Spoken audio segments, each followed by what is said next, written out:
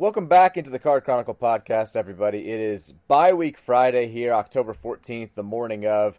Mike Rutherford in Louisville, Kentucky. Danny Sennard is in Columbus, Ohio.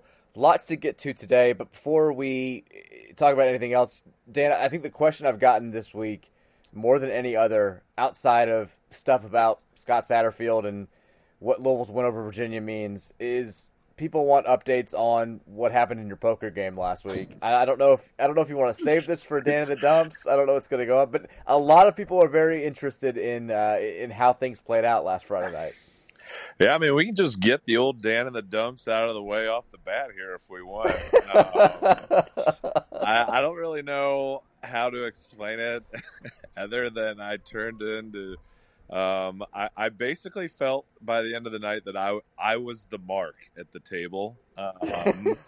Like I was like the new guy that it seemed like everyone was gunning for. I had a rough night. I hadn't played poker in a while, but yeah. So let's go ahead and get into it real quick. First off, just because there might be, I have no idea who listens to this podcast. We'll just say I was not in like the best state of mind for poker at the moment. So that's basically how I arrived. And yeah, so I had gotten shit cards all night for at least like the first, it seemed like hour. I mean, I was folding everything and just trying to kind of gauge the table a little bit. And then all of a sudden, I'm like, all right, here I go. I got dealt King Queen. God, I hope I don't butcher this story. I got dealt King Queen, and it flopped. I believe King 5, and I was like, oh, finally, here we go. So I slow played it. We checked around. I checked, and there was only 3 people in the hand. The host, the nice guy that invited me. He threw in a couple chips. I played along and someone else folded. So it was basically just down to us 2. Next card comes and it's a 5. I'm like, all right, I'm kings over 5 here. I'm absolutely loaded on this hand. So I check, he raises, I re-raise, and he goes all in. I could not have called faster. I was like, oh my God, here we go. This guy's dead to rights. I flip over my cards so fast. And then I realized I have Queen Jack instead of King Queen. I was looking at my cards wrong the entire time. And he's like, oh yeah, I got the king. I was like, wait. It was the most fucking awful. My heart felt like someone just stabbed me right in the heart. He's like, you want to buy back in? I was like, yeah, sure. Yeah, I mean, then from that, his wife ended up playing, which I had no idea there was, going to be wives involved playing, and she even took me to the woodshed at one point. So, yeah, I basically went over there and got pounded in the ass and came back home. I almost shared the text story. I wanted to put it on Twitter so bad, where you're telling that story and you're like, this guy comes over the top like I'm a goddamn tourist. Yeah, he really did. He really did. I was like crazy. He's like, re-raise. I was like, you little son of a bitch.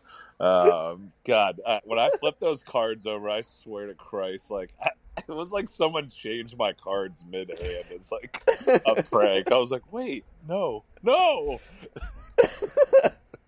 The sad thing is, if I remember correctly, you used to be kind of good at poker back in the day. I feel like you played pretty well. Yeah, no, I used to play when everybody was playing. Yeah, no, I'd say I was a pretty good player. I mean, by no means I'm not at those ages. I was just someone. I feel like when we played a lot. Poker's a game where you play a lot. I feel like you get a little better. I was a little bit rusty, but. Yeah, so he's like, come back anytime. I was like, yeah. Then he invited me to play basketball. I was like, you don't want that, bud. It's like, at this point though, were you a little bit nervous that this guy's just gonna light you up? Seriously, he's like, check. Just fucking absolutely putting stuff in my face all fucking day. Now I really want you to play basketball against this guy. His wife just takes you right to the hole. God, I haven't played in a while, man. Jesus, I mean, we don't got to get deeper. I put on like 15 pounds less. Like, it would be rough out there. So, yeah, I don't know. We'll see if I end up going back at some point or playing basketball. The listeners will be alerted to it. Well, someone who didn't struggle last weekend quite as much as Dan at the poker table, the Louisville football team, goes on the road, and I'll just say it right off the bat. I told you so. I told you it's going to happen. I told right. you. If there's a time where Scott Satterfield could take a weird situation and make it even weirder, it's going to happen. Bet on it to happen 100% of the time. And Louisville did just that. They go on the road. They look good for, I'd say, 2.5 quarters and win going away in Charlottesville 34-17. Brock Doman has a fantastic second half of the game. Leads the Cardinal offense to kind of look what its most solid half of the season, maybe. I feel like they looked fluid. They looked good. They looked like they were confident. It seemed like everybody's on the same page. And the Cards double up Virginia on their home field going into a bye week. Now, I think that I'll start this off by the same way that I started my show off on Monday. You can be happy that Louisville won this game and like take a brief moment in time to celebrate like a solid afternoon of Cardinal football, while also thinking that Scott Satterfield's not the guy and that eventually at some point these next 2 months we're going to have to move forward as a program and move on without him. You can do those two things. You don't have to be like, whatever, Virginia fucking sucks, like everything still sucks, we're terrible. Like we all are aware of the situation. You can be happy for one day that Louisville played well and won a game and maybe kept a brief glimmer of hope alive that this whole thing can be saved. But to me, like the win on Saturday, it was nice. I enjoyed it. When Louisville wins, it makes everything a little bit better. The sun's a little bit brighter when you're walking the family. The pumpkin smell is just a little bit pumpkinier. Like it makes everything a little bit better. So I enjoyed the victory.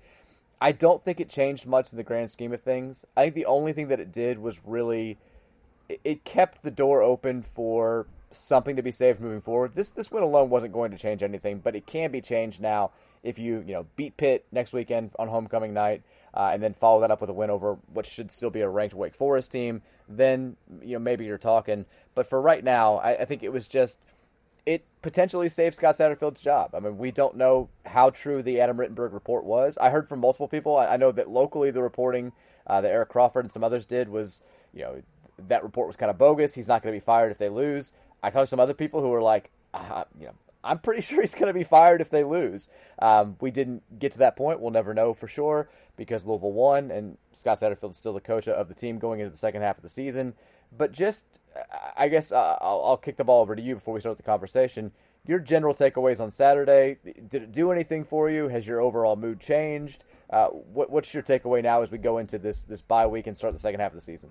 I think from a fan perspective, like you hit the absolute nail on the head. Like, I don't know. I mean, like, you only get a certain amount of college football games a year. So when you win, like, you should be happy. You should celebrate, like, no doubt. Does it change probably kind of the outlook of our season?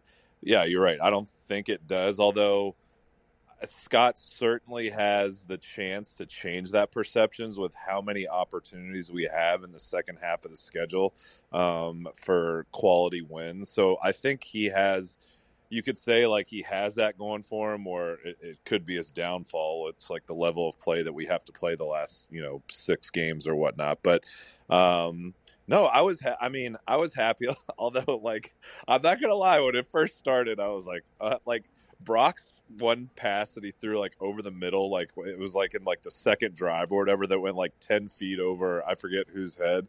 I was like, that might be the worst pass I've ever seen. And I was like, please tell me this is not real.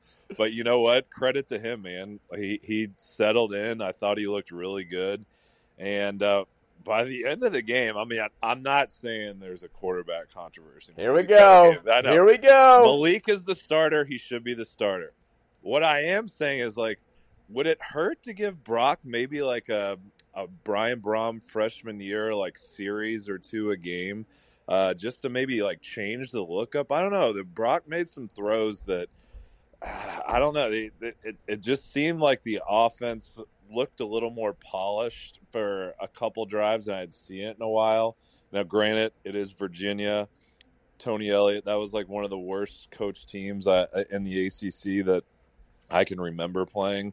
So obviously quality of, level of quality of play, not great, but I don't know. He showed me enough where I would be okay if he got a series or two, if things maybe had stalled on offense under Malik. Yeah, I think because I was going to get to that. There has been a lot of talk this week about quarterback controversy. Is there one? And I've been a little bit surprised at the number of people that have been like, "Let's hand the keys to Brock Doman." Yeah, no, not that far yet. Yeah, I mean, there are people willing to go that far, and you see them. You can see them on social media. They've texted into my radio show a lot this week.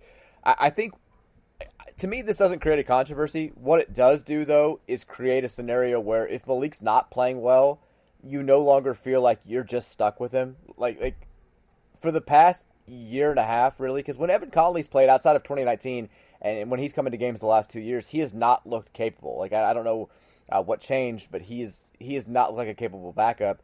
And you've kind of felt like even when Malik's playing poorly, this is all we've got, right? It's Malik or bust. I think now you're in a situation where, let's say a week from Saturday, we're playing Pitt, and the defense is doing its job. They're shutting Pitt down, and the offense just cannot get anything going. Pitt's taking away Malik's legs. They're forcing him to beat them with his arm, and he's not able to do it. I think now all of a sudden you're like, okay, if it's 7-3 at halftime and the offense has just been awful, I'm confident handing the keys to Brock Doman and seeing what he can do in the second half. Whereas if this had been 3 weeks ago, we're probably just riding with Malik until the game's over and just seeing what he can do. I think that changes things a little bit. I think you feel more confident in your backup quarterback, but I don't think it's I mean, and I guess in this hypothetical, let's say Brock comes in and plays well and leads you to a victory or almost beats Pitt with the offense, then I think you start talking about, does he get the start against Wake Forest? Do you go with him and see what he's got to try to salvage the rest of the season? But right now, I don't think it's a question. I mean, Doman played well in the second half against the worst team in the ACC. Granted, their defense had been stronger than their offense going into last week. But at the same time, like, his numbers weren't staggering. He started off 1 of 8. Like you said, when he threw bad passes, they looked really bad. I think the play that changed everything, well, 2 plays that changed everything, Virginia's up 10-0 and driving on us. Brennan Armstrong gets inside the 20 on a quarterback scramble. I think it was Monty Montgomery or Dorian Jones maybe, put his helmet on the ball, knocks it out, we recover. That play changed the entire tide of the game. And the other play is Brock Doman faking on 4th and 2. I was sold. I thought we gave the ball to Jawar Jordan and he was stopped cold. But he keeps it, in very similar to the Evan Conley run against Wake Forest in 2019, goes untouched all the way to the end zone, 43-yard touchdown. It felt like that play gave Brock a lot of confidence. I think I kind of compare it to when a good shooter is having a bad shooting game, and they always say, like, you just got to see it go through the net a couple times. Whether it's a layup or like a short jumper, you just got to get something to get you going. I feel like that really got him going. And then he was good from that point forward. So I love the way that he stood in the pocket. I love the way that he was willing to let his receivers get open, take hits, and complete passes. But I'm not ready to just say, like, this is Brock's team now. Right. What do you think about, like, are you someone who, I mean, like we had it the year with LaFleur's and Brom. I mean, granted, Brom was different. Like, they wanted to get him some experience being like a future 5-star kid. But would you be comfortable giving Brock like 1 to 2 series a game, or are you like, nah, I haven't reached that point yet? I'm not there yet. Gotcha. I mean, let's not compare. I mean, I love Brock Doman. I do too. I'm not comparing him to Brom. I'm a Brock guy. He's not a 5-star future NFL quarterback. Okay, I don't think. But yeah, Malik is not Stephon LaFleur's, unfortunately. That's fair. That's true. I just think if the offense is stalling, it wouldn't hurt. I don't know. I just think this last half of the season, I'm looking for a spark any way I can get it. And he made some throws that, can Malik make those throws? Yeah, I think he can, but he always doesn't do it consistently. So maybe you just run into a hot hand every once in a while. I do. A couple people have pointed out too. They felt like the receivers maybe were like running routes harder, or were more ready to catch passes because they knew on traditional passing plays the ball was going to be thrown instead of when Malik's Right. back there on traditional passing plays, there's a solid chance he's going to scramble and make something happen with his legs, which, to be fair, has been like our best offense pretty much this season. I don't know how true that is. I did think it was the best game the offensive line's played. I mean, Yep. Brock, he took some shots, but more times than not, he had time to throw the ball. And then when we needed to end the game with the traditional running game, there were holes there for Travion Cooley. There were holes there for Jawar Jordan. Like, the offensive line was terrific. It looked like the way that we thought the offense was going to look going into the season. Like, that, this was our hope. We're going to have a more traditional passing game. The offensive line is going to give, the quarterback time in the pocket, and then it's going to create holes for our stable of running backs to run through. And this is where it's going to look like long, sustained drives, a couple of explosive plays here and there, and a balanced offensive attack. And this is really the first time that it's looked that way. And maybe it is because we had Brock Doman back there. I'm not willing to say that just yet. I want to see how Malik plays the second half of the season. And also, I want to see how Brock plays against better competition if he's in there. But it was nice for one afternoon to kind of see the offense operating the way that we thought it might be able to going into the year. Overall, though, big picture, we now turn our attention to a second half of the season where we play the reigning ACC champions the first game, and then 5 games against ranked opponents, teams that are in the top 25 right now, including James Madison, who's undefeated. Is there, I mean, what's your confidence level that we're going to produce a result, whatever that is, 5-7, 6-6, 7-5, that one, has the fan base like satisfied, and two, keep Scott Satterfield around for at least the 2023 season?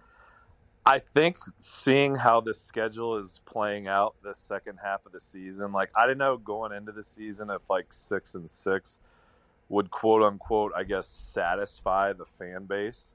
But I think the way the season started and seeing what we have ahead of us as far as competition, I think if for whatever reason we got to 6-6, I think the fans, for the most part, I wouldn't say they'd be over the moon, but that means we'd have like 3 pretty quality wins in our schedule.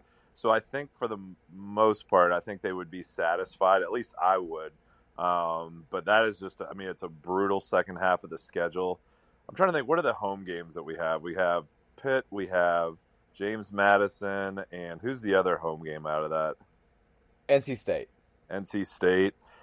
Oh, geez. I mean, those 3 would be nice to get. Like, to me, that they're probably the 3 most winnable. But yeah, it's going to start with the Pitt game. I think if we win that, maybe it'll give the team a little bit of confidence. But it's going to be an uphill battle. I don't know. It's going to be tough. But 6-6, I think, at least me, I would be satisfied with at this point.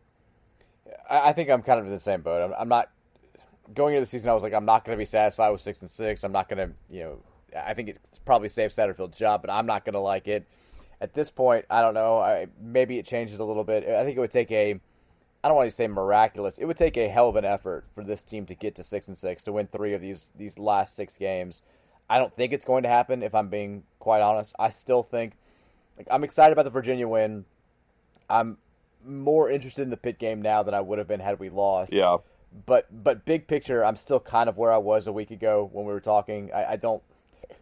If you're asking me, do I think Scott Satterfield's the coach next year? I don't. I think that we're still in a position where this feels like it's a foregone conclusion. But I'd love to be wrong about that. I'd love to see this team have a second half of the season that nobody sees coming. But God, that Boston College loss. I mean, yeah, things are so much different if we're 4-2. I feel like heading into this Pitt or Florida game. State, man.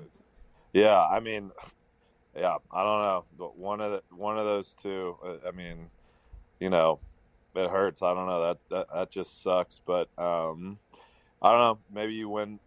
Like we said going into the season. Hey, maybe he'll win some of these games that he's not supposed to, and lose ones that we thought that were sure things. So we'll see if that plays out. But we're definitely gonna have to increase our level of play if that's the case. Obviously, we'll talk more about Pitt next week on the pod. 8:00 kickoff, homecoming game, back underneath the lights. It's going to be a big-time weekend for U of L for a number of reasons, and that's where we'll turn our attention to now, because that game is going to serve as at least one of the focal points of a huge recruiting weekend for Louisville in both basketball and football. We found out yesterday that Ruben Owens, the 5-star running back commit, who's the number 1 running back in America, is taking his second visit to U of L next weekend, so he'll be in town. A number of other big-time football prospects will also be in town. But it's the weekend is being talked about more here locally for the basketball side of things because we got Louisville Live on Friday, which both serves as the unofficial start to both the men's and the women's basketball seasons, and also has become like the biggest recruiting weekend of the year for the Louisville basketball program. And I want to talk about one of the guys who's going to be in town specifically because this has been big news this week. A.J. Johnson, I think most Louisville fans now are aware of the fact that the DJ Wagner ship has been sailing for a long time. We found out this week he signed an NIL deal with Nike, which is the latest piece of evidence that he's probably headed to UK. But A.J. Johnson, another 5-star guard, has become the apple of the eye of the Louisville fan base and Kenny Payne specifically. He's going to be in town for Louisville Live. He turned some heads earlier this week, or at least, caught the attention of some people locally when he was asked in a story on Adam Zagoria's website, which 2 programs are recruiting you the hardest right now? And he said Texas and LSU were his answer. And I think a lot of Louisville fans were like, it's okay to lose a kid. We can't get outworked for this kid. What's going on? He did, in a different interview, say a lot of nice things about Louisville and talked about how excited he was for Louisville Live. I think it does bear mentioning that he's already visited Texas and LSU, among other programs. I know he went to NC State as well. They have an advantage there because they formed that relationship. I think if he's still saying that we're not recruiting him the hardest after this weekend, then you can kind of get mad about that. But a different report from Rivals just yesterday said the 2 leaders in his recruitment are Texas and LSU. I mean, we've mentioned on the pod before, Chris Beard is not a great guy to go up against in recruiting. He typically gives the kids what they want. Like he doesn't lose many of these when he's got his eyes focused on a kid, and we all know about the money that Texas has. Having said that, Dan, I think if you're Kenny Payne,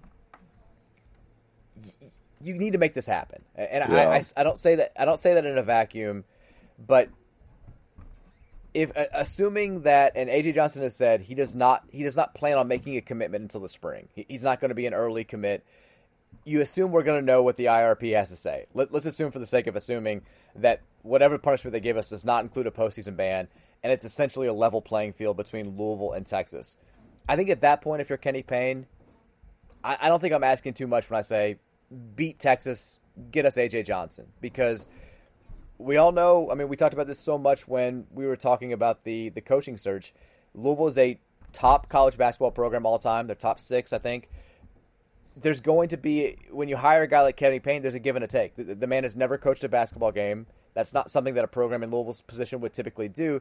So that's the give. The take has been he's going to get us the type of players that even Rick Pitino wasn't capable of getting. These 5-star, one-and-done type talents, these future lottery picks.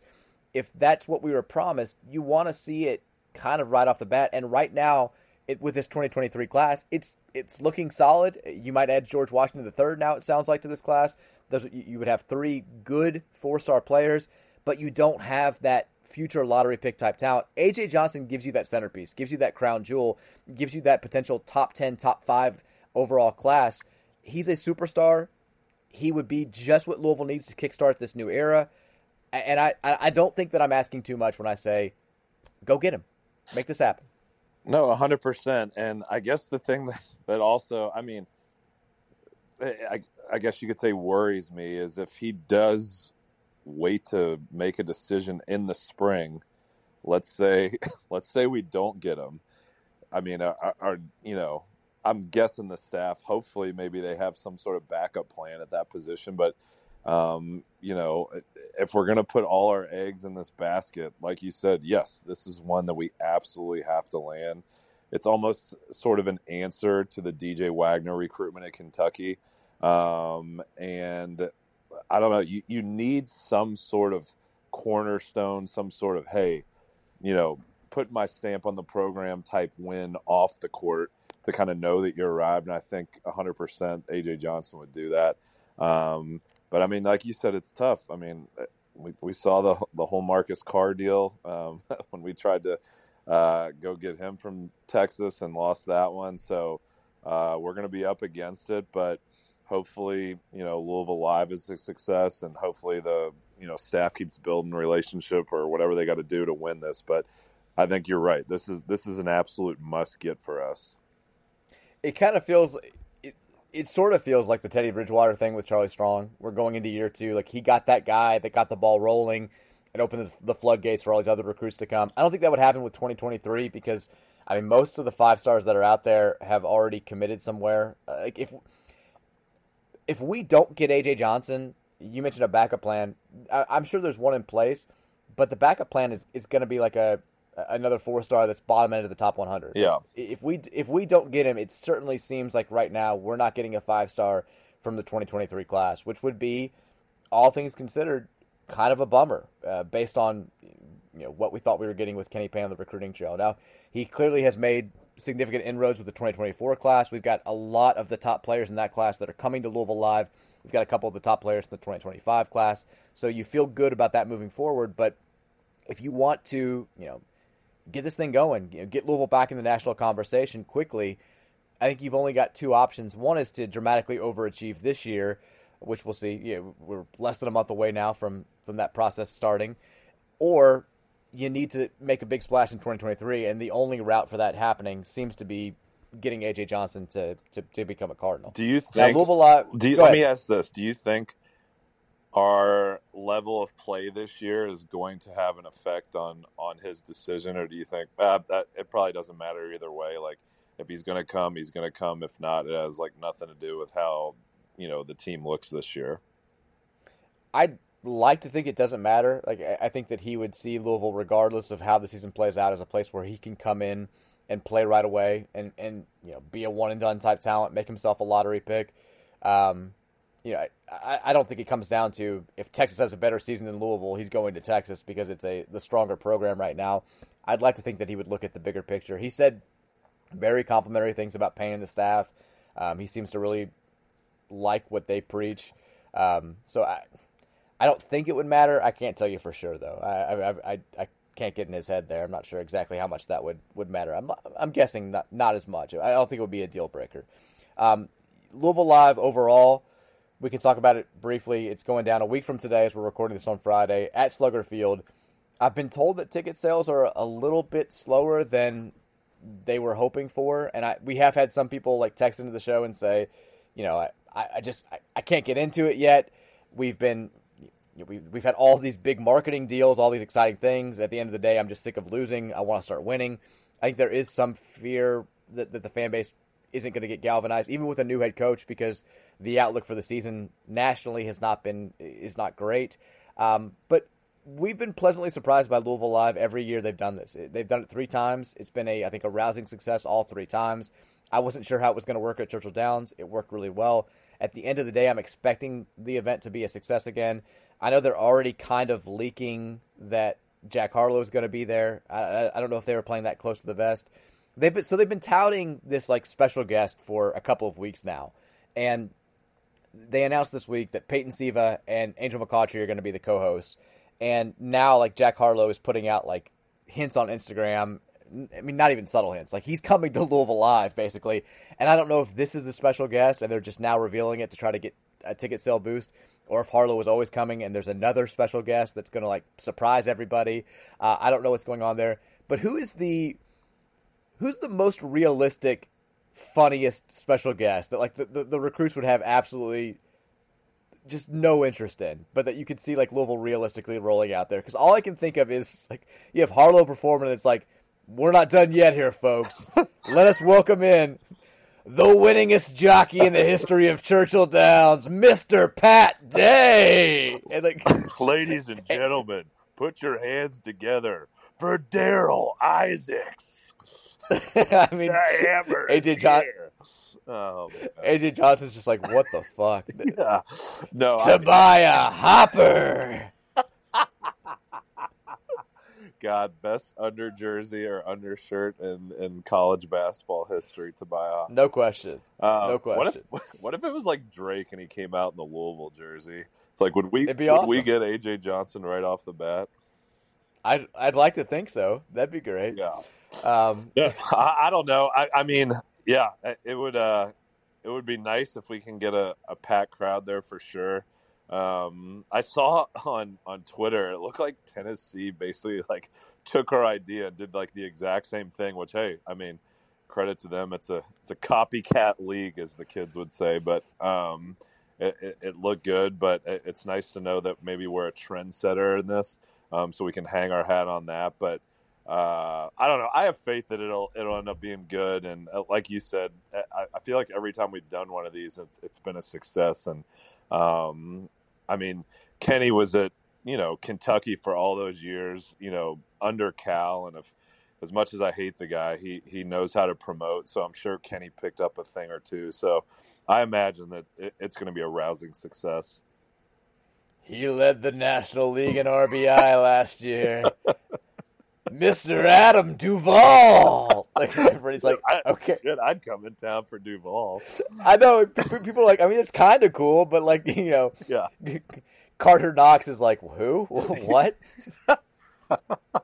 Oh my god, that's like, I'm absolutely tired. What if they brought out like fucking Papa John? It's like, oh, he's back. He's like literally coming down like the old Cardinal bird did, like from like the parachute. Like, it's like, is that Papa John? Former Louisville Bats legend. He's back home, folks. It's Brooks Kieschnick. Oh my god. It's like, ladies and gentlemen, welcome in poker star Greg Raymer.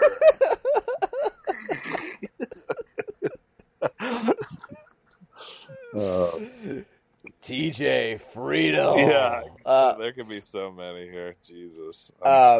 Let's before we take some questions from Twitter, Kenny Payne. It was ACC Media Day this week in Charlotte for both the men's and the women's teams, and on Wednesday, Kenny Payne and L. Ellis and Sydney Curry made their rounds, and Kenny Payne's. I thought his time at the podium was there wasn't a whole lot there, but he did an interview on Drew Diener's show with Drew and Jody Demling that I thought the fan base seemed to really like. He opened up a little bit about some things. He said some things about Kamari Lands that I thought were interesting. He said basically like, if Kamari plays like a freshman this year, we're in trouble. We need him to be a sophomore or a junior. He talked about loving guys that can play positionless basketball that are versatile, which I don't think is any shock. I think we know kind of the way that he wants to play. But probably the most interesting thing that he said was when he got asked about the rivalry.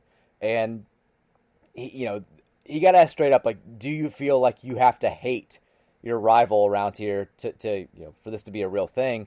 And of course, a guy who coached at Kentucky for a long time, who still considers John Calipari to be a good friend, he was like, no, I don't think you have to hate them. Like, I'm always going to be indebted to the University of Kentucky.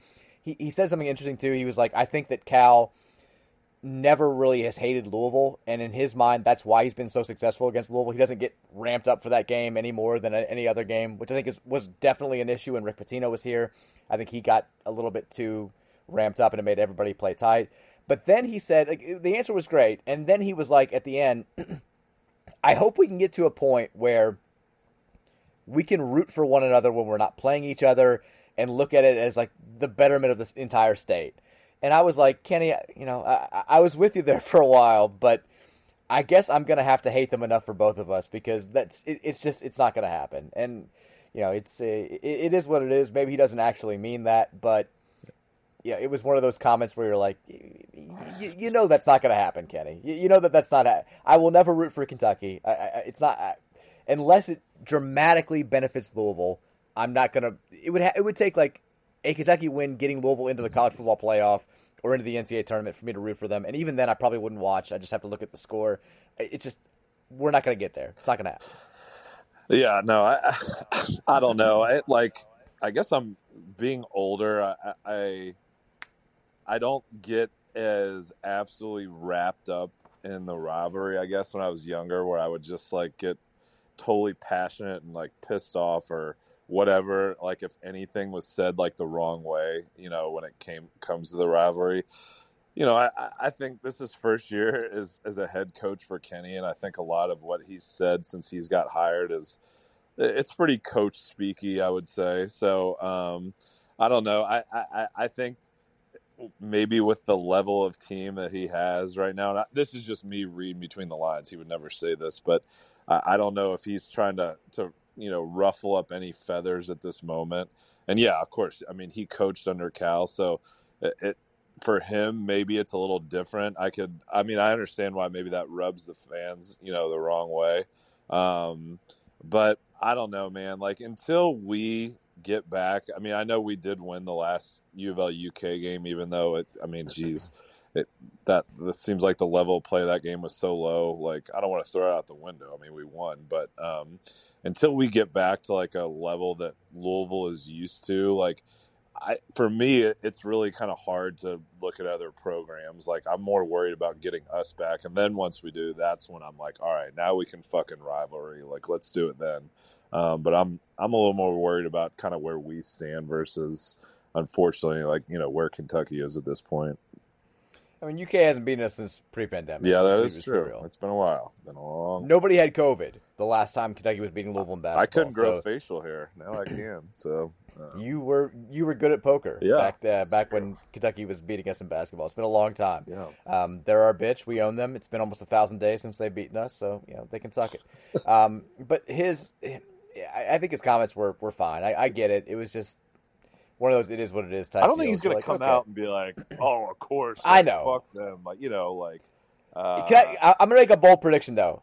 I think it happens. I think this kumbaya thing between him and John Calipari, it comes to an end within the next, 3 years. Something's going to happen in one of these games or on the recruiting trail where there's going to be a rift that comes between them, and it's going to be a little bit of, they may not acknowledge it publicly, kind of like Rick and Cal would do back in the day. They would sort of hide the fact that they hated each other. But there's going to be a behind-the-scenes thing where either Cal gets sick of Kenny Payne or Payne just is done with Calipari. A rift is going to happen. I don't think that you can't be buddy-buddy the entire time. Right. Either we're going to get too close to Kentucky or, we're going to threaten them in some way, or Payne's just going to be sick of Cal's bullshit. That it's going to happen. There's going to be a divide here. Yeah, the rivalry eventually always wins out. And I mean, we've seen that basically regardless of who the coach is. So I think we just got to let it kind of play out, get a game or two under our belt. And like you said, I think it'll definitely come out. All right. Let's I asked for some questions on Twitter. You guys, as you always do, delivered in a big way. We probably can't get to all these, but we'll get to as many as we can. Texter says, what recruit wouldn't give it all up to be a Villain HD star?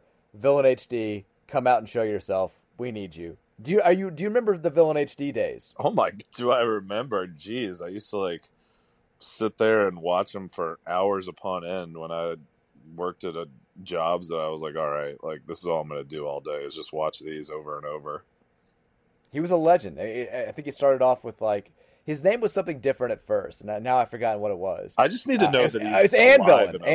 Yeah, Anvil. Yeah, Anvil. He came back. He came back briefly and made one because he retired after the national title season. I feel and then he came back and made one video in 2015 or 2016, and then we haven't heard from him since then. But in fairness, we really haven't had anything that's been Villain HD quality since then. The 2010 Michigan State Sweet 16 Villain video is one of the best pieces of work on the internet.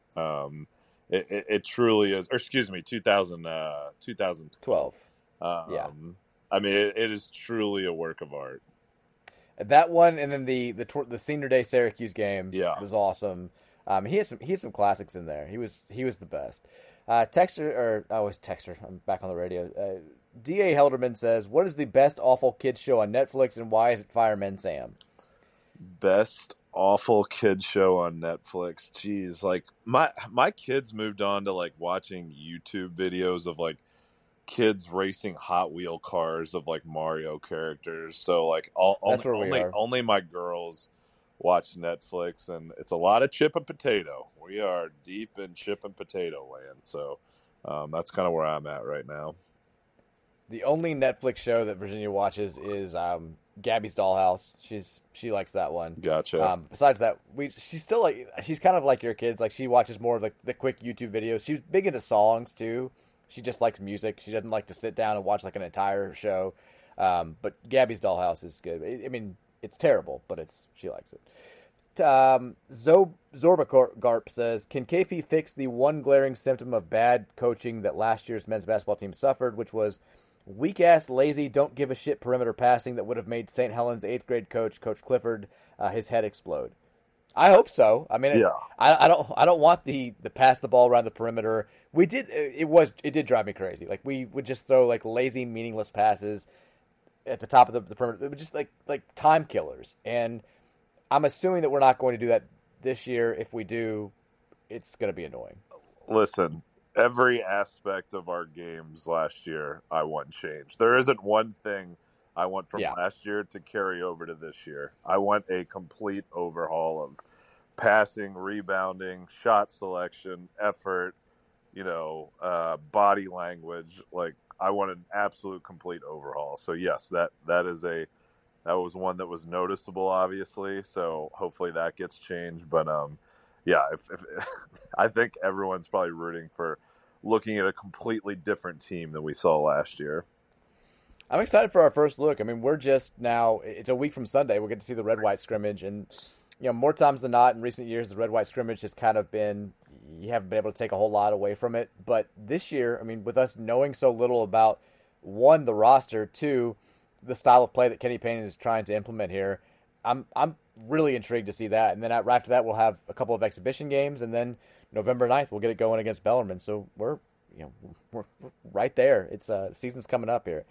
Robert says, what's the life expectancy of a person who spends $28 a meal at a fast food restaurant? I don't know if you saw this thing that was going around yesterday. I know you've been on the road for work, but there's a whole big thing about, somebody's like, it's inflation's killing fast food. Like, my fast food meal costs $28. And then people looked up the actual fast food prices of places, and they're like, $28 at basically any fast food chain is a shitload of food. I brought it up on the radio show yesterday, and like the one person who I should not be bringing this up with was Trevor. He's like, it's actually not that much. Like, Taco Bell, you can get like, and it reeled off like 9 things that cost him $20. I'm like, that's still a lot of food, Trev. But I don't think that I could eat $28 worth of fast food anywhere, especially not right now. That sounds like a late night munchies deal right there. But $28 is a lot. Now I'm this is off question here, but something I wanted to bring up with you. Because I texted you about it earlier this week. I was out of town for work, and I was in Atlanta this week, and I ventured back over to Buckhead, where you and I, the night before the national title game in 2013, were at a restaurant called Dantana's. I don't know how That's I right. haven't changed. I don't know how I haven't changed my Twitter avatar to this, but I mean, one of the best nights of our entire life. I hadn't been back there since. Had to snap a picture at Dantana's. I don't know, brought back some memories. We saw Jeremy Grant from Syracuse on the way out. Kind of random, but yeah, that was great times. It seems it felt I couldn't believe, and now that I think about it, like, we're coming up. I mean, this is the 10-year anniversary this season of the national title game. I don't know if or what they're going to do, or can they do anything to honor. I have no idea because of fucking NCAA. But, that 10 years went, even though you would think it went quickly, there's a lot that's happened between now and then. But anyways, I was just bringing it up. It was such a good memory. The only other thing that I remember about Dantana's, because that night was awesome, but like we were getting ready to leave, and like 2 guys who were Louisville fans, they like came over and like recognized me and like wanted to take a picture, and I'm like, this is incredible, like people are recognizing me, like, this is the best night, like this is awesome. And it got posted on Facebook, and then I was wearing the shirt that I had borrowed like years before from one of our friends who wasn't there, and he noticed it and was like, can I get that shirt back? And I was like, fuck, I loved that shirt. that was like, I mean, honestly, like, I mean, you had the blog going for a little bit, leading up to 2013, and like I'd been out with you before where you'd be recognized, but that was like the first time, like, when we got into town and we went to like the, pregame party before Wichita, where I was like, holy shit, like, you're a fucking big deal. Like, that Harry Douglas was taking shots with you, and I was like, okay, I was like, he is he's really taken off here with this blog. So, but yeah, God, what a trip. What a moment. I just remember walking into the Wichita State game and being like, I don't want to be this drunk. And I blame Harry Douglas. Like, Harry Douglas almost ruined the whole damn thing for me. I was like, this is the fucking Final Four, but I'm not turning down shots from Harry Douglas. He just like kept sending them back. That was I mean, it's not going to get better than that. That weekend was just it was perfect. Yep. Jacob says, does the Virginia game change the outlook for Satterfield, or is Virginia just that bad? We kind of touched on it earlier. I don't think it changes the outlook for the season or for Satterfield, but what it does is it keeps the door open for the outlook to be changed. Like if we had lost that game and then turned around and beaten Pitt and beaten Wake Forest and gotten back to 500, I don't think it would have changed anything. I think potentially Satterfield would have already been out the door. But now, if you win those 2 games and you get to 5-3, and then you've got 4 games left, I think people are like, okay, like this thing might be able to be saved. I think it kept him on life support. It kept it kept the drip going, kept the beep humming. It kept him alive, and that's where we are now. Yeah, and I think from like a player's standpoint, I think it can only be obviously a good thing. You kind of get the morale up. I'm sure after the Boston College game, it seemed like the season was slipping away, very quickly. But now you're back at 500, and you have 6 big opportunities ahead of you. So yeah, he still has time to right the ship, but like you said, I don't think it really changes a whole lot. There's still a lot to be determined here this last half of the season. Jason Riley, WDRB's finest, says, let's say Team A loses their quarterback and gets blown out at home to an awful team. Team B loses their quarterback and wins on the road easily against an awful team. Team B plays in the Superior Conference and has the best win of the season. Similar records as NCAA Selection Committee, who gets the higher seed. Also, I should add that Team B owns the American Athletic Conference. It's definitely Team B. Team A sucks. 100% Team B. Yeah. God, I mean, like, that's another reason I want us to be so good is because, like, when we're not, like, even when, like, fucking Team A, who we all know who it is, like, kind of hits a down point in the season or shits the bed, I can't really pipe up because I'm like, God damn it, I can't really say too much now because, we've seen how the last couple of years have gone. But it was, we'll just say, it was a very one of the more enjoyable Saturdays that we've had to have or have had as a fan base in a little bit. I mean, some programs are built in a way that they can win conference games with backup quarterbacks, and some aren't, and that's just the long and short of it. Some can do it on the road, and some can't do it even at home. Nation of domination, baby. How did that not get more likes? I don't know. Anyways, I mean, Brocktoberfest was the best so far. Yeah, that really was.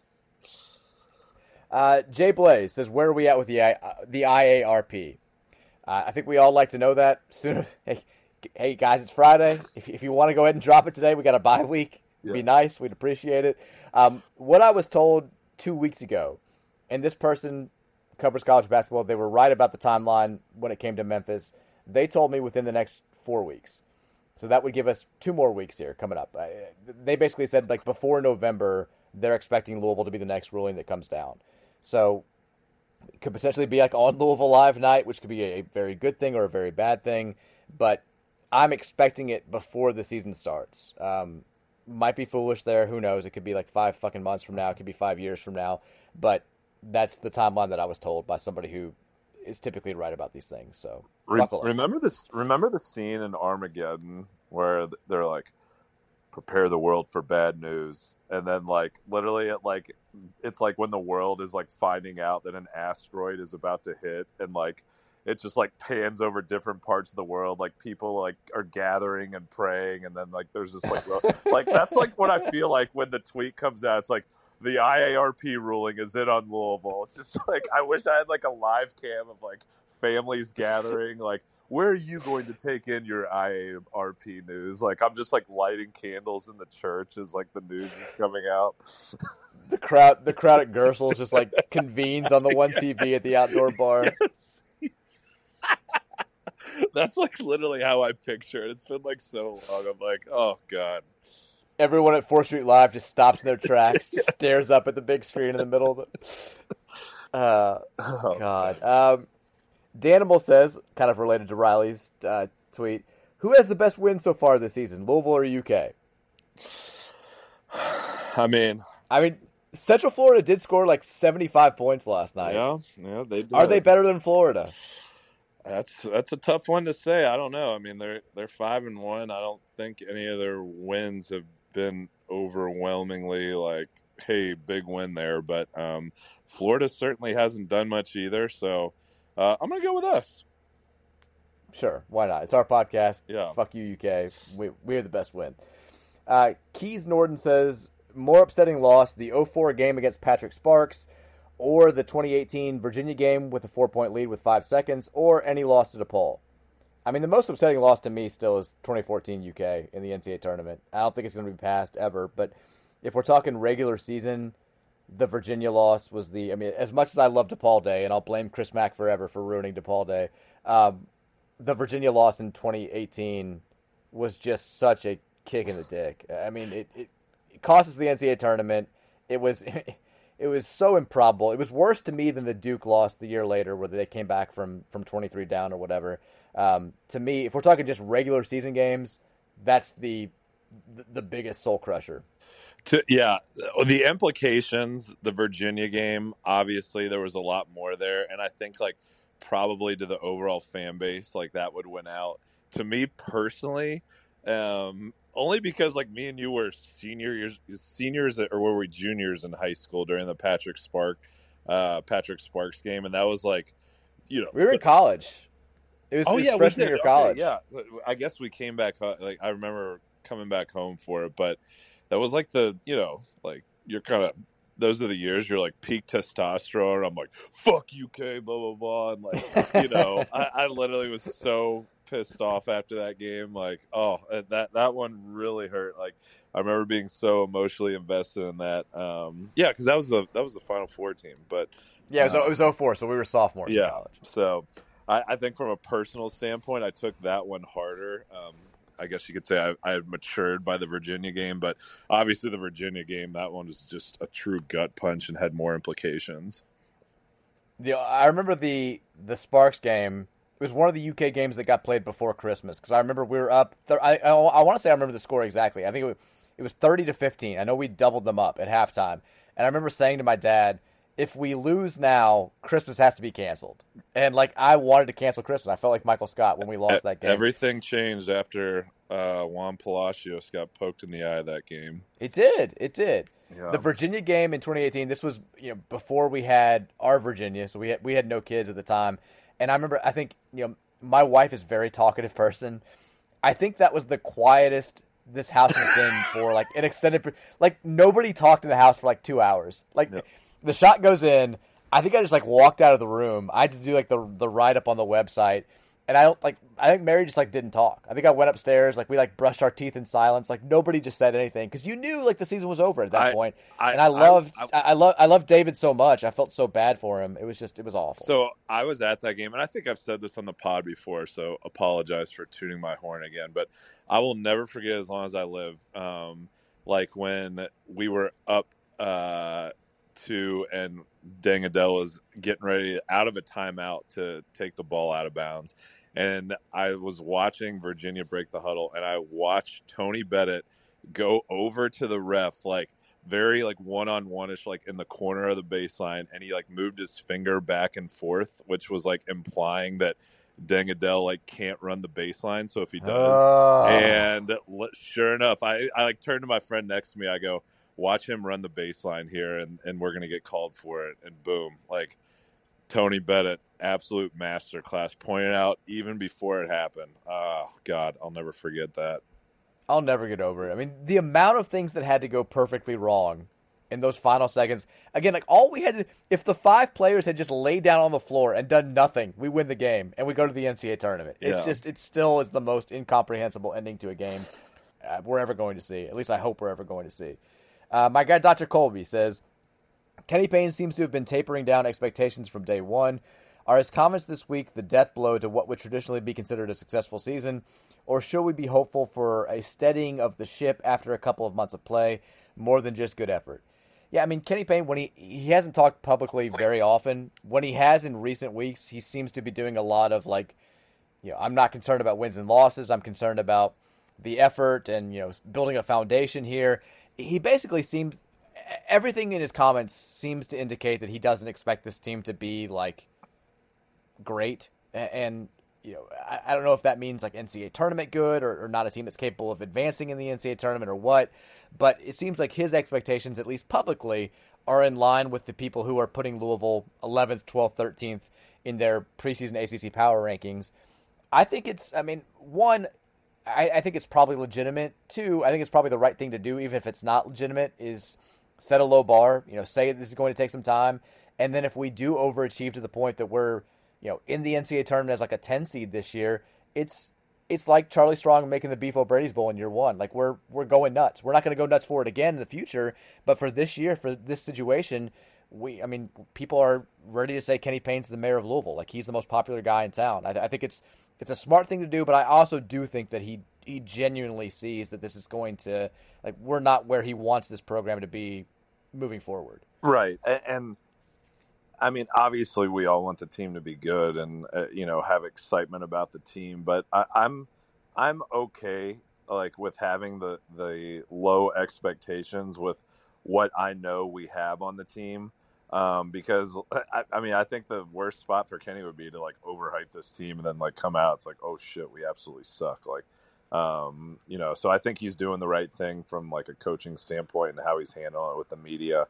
But yeah, obviously I would like to overachieve as well, but I'm turning to like such a coach. Like, yes, I am worried about wins and losses. And I've said this before. I am much more worried about how we look, like from an effort standpoint, from a continuity standpoint, from like how fluent are we on offense and, defense as far as rotating stuff like that. Like that's the stuff I'm interested in seeing. We're not very deep, I don't think. So I think that's going to be a big struggle for us, but there's a couple pieces there. So you never know. You got to wait for these games to play out. LSF says, what do you think of the new red throwback basketball uniforms? If the uniforms that they were modeling at Media Day this week are in fact our uniforms, and they always are, I love them. But it makes me a little bit whenever we have good uniforms, the team tends to suck. Like the best uniforms we have are always with our worst teams, which makes me a little bit nervous. But I love the unis. I don't know if you had a chance to see them. Yeah, I didn't. I glanced and saw like Media Day videos, so I can't really comment on that because I didn't take a look too hard at them. But I'll always be an infrared guy, anyways. Way to be prepared, Dad. Yeah, sorry. Supposed to be goddamn professional. Connor Shea says, if UCF gets to claim all of outer space and call themselves Space U, what should Louisville take? Cheeseburger U? How about Balloon Glow U? Yeah, Balloon Glow U. I don't know. The kids love it. The kids love the Balloon Glow. Yeah. That is pretty aggressive on UCF's part. Like, oh, we're just going to claim this. Yeah, that's. I'll ride with Balloon Glow U. That's a good one for me. I can't really think any off the top of my head. I was thinking like Horse U or Chicken U, but we'll go with Balloon Glow. The kids love the Balloon Glow. Yeah. Gil Bolberg says 2 questions. One, do you think Louisville would have made the NCAA tournament the past 2 seasons if Chris Mack would have worn a suit instead of dressing like a soccer dad post-2020? Absolutely. No question. 2, what are your Mount Rushmore of Dan in the Dump stories?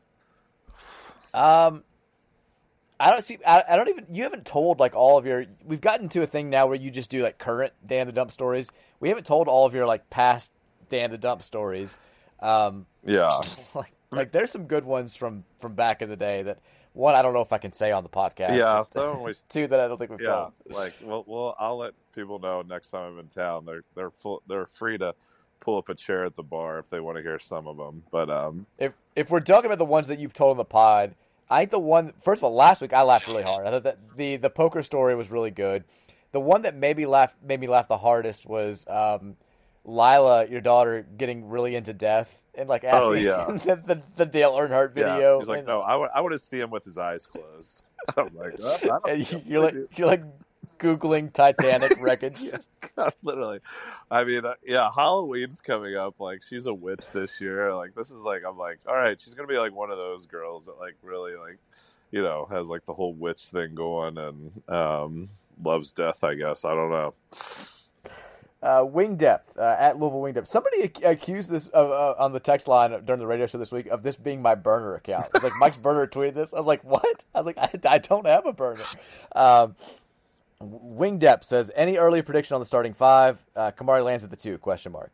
Yeah, we talked about this last week. I think that I'm going based on the College Basketball Almanac because they talked to Kenny Payne. I think that their predicted starting five is probably the accurate one, at least as of right now, which is L. Ellis, Kamari Lands, Jalen Withers, Brandon Huntley Hatfield, and Sidney Curry. I think that seems to be like the safe bet. And you guessed that like right away when I asked you last week what you thought it was going to be. Yeah, no, I mean, like I said, the only dispute maybe would be Mike James at the 2. Who's been kind of quiet, we haven't really heard much about, is Roosevelt Wheeler. I'm kind of interested in his development. Like, I had some I don't want to say super high hopes, but I thought maybe, hey, this could be a guy that might be able to develop into something, but I feel like we haven't heard too much about him, so I'm interested in his play this year. I thought it was interesting. Kenny Payne got asked on Wednesday about Mike James specifically, and his answer kind of led me to believe that he's not fully healthy yet. I mean, those injuries take a long time to come back from, because he was asked, what is he doing well in practice? Like, I saw him last year, and he was looking like one of the best players on the team. Is he back there? And Payne kind of deflected and just started talking about how hard he works and all this stuff. So I don't know if Mike James, if we're going to see like the full Mike James until maybe the second or third month of the season, but he's definitely a guy that I'm still excited to see whenever he does get back to 100%. Adam Goff says, would you and Dan consider owning a pickleball team and trying to compete against Tom Brady? I've never played pickleball. It looks like something that I'd really enjoy. Like, it'd be fun. I want to get into it. Hopefully, if I can ever get fucking healthy again. But I would love to take Tom Brady down. I fully am on board with the TikTok theory that Gisele's a witch, and that's the only reason Tom Brady has been good for the last, like, deep into his 40s. And now that they're getting divorced, she's taking his witchcraft away, and he's looking like Skeletor, and he's going to start to suck at football. Like, I'm fully on board with that theory, so I think I could take down Tom Brady in pickleball. Gosh, pickleball, I mean, I don't know if this is just like a new thing, but especially here in Columbus, like, it is absolutely blowing up. Like, they have like a ton of pickleball courts, like, kind of by my house. I don't know, like, I've never played it. I'm not going to hate on it. Like, maybe if I played it, I think it was fun, but yeah, whoever's promoting pickleball, congratulations, you're doing an outstanding job. Cassius Odell says, if A.J. Johnson does not commit, is the 2023 class considered underwhelming? Also, is there a conceivable scenario where Sat stays as head coach and Brown is fired? One, I think if you don't get A.J. Johnson and it's like a class of four stars, then yeah, probably people are going to consider it underwhelming. I think that people will sell themselves on this class, but it's going to take this year's team overachieving for people to be like, okay, I still feel good about the direction of the program, at least as of yet. But you can, I think you can still have a solid class without Johnson. It's just not going to be what we thought it was going to be. Two, is there a conceivable scenario where Sat stays and Brown is fired? Yeah, I think it's certainly possible. I don't think it's likely, but I think it's conceivable.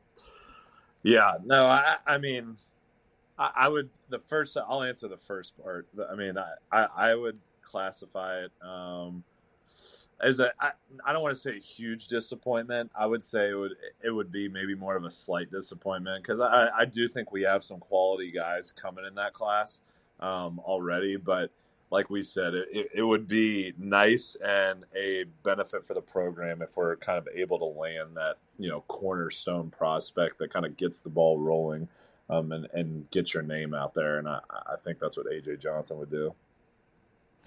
Mr. Fantastic, and we'll end on this one because I know we've talked a lot here. He says, expectations for the impending Louisville basketball season. Will the lack of guard depth hurt us, or are the ones that we've got just that good?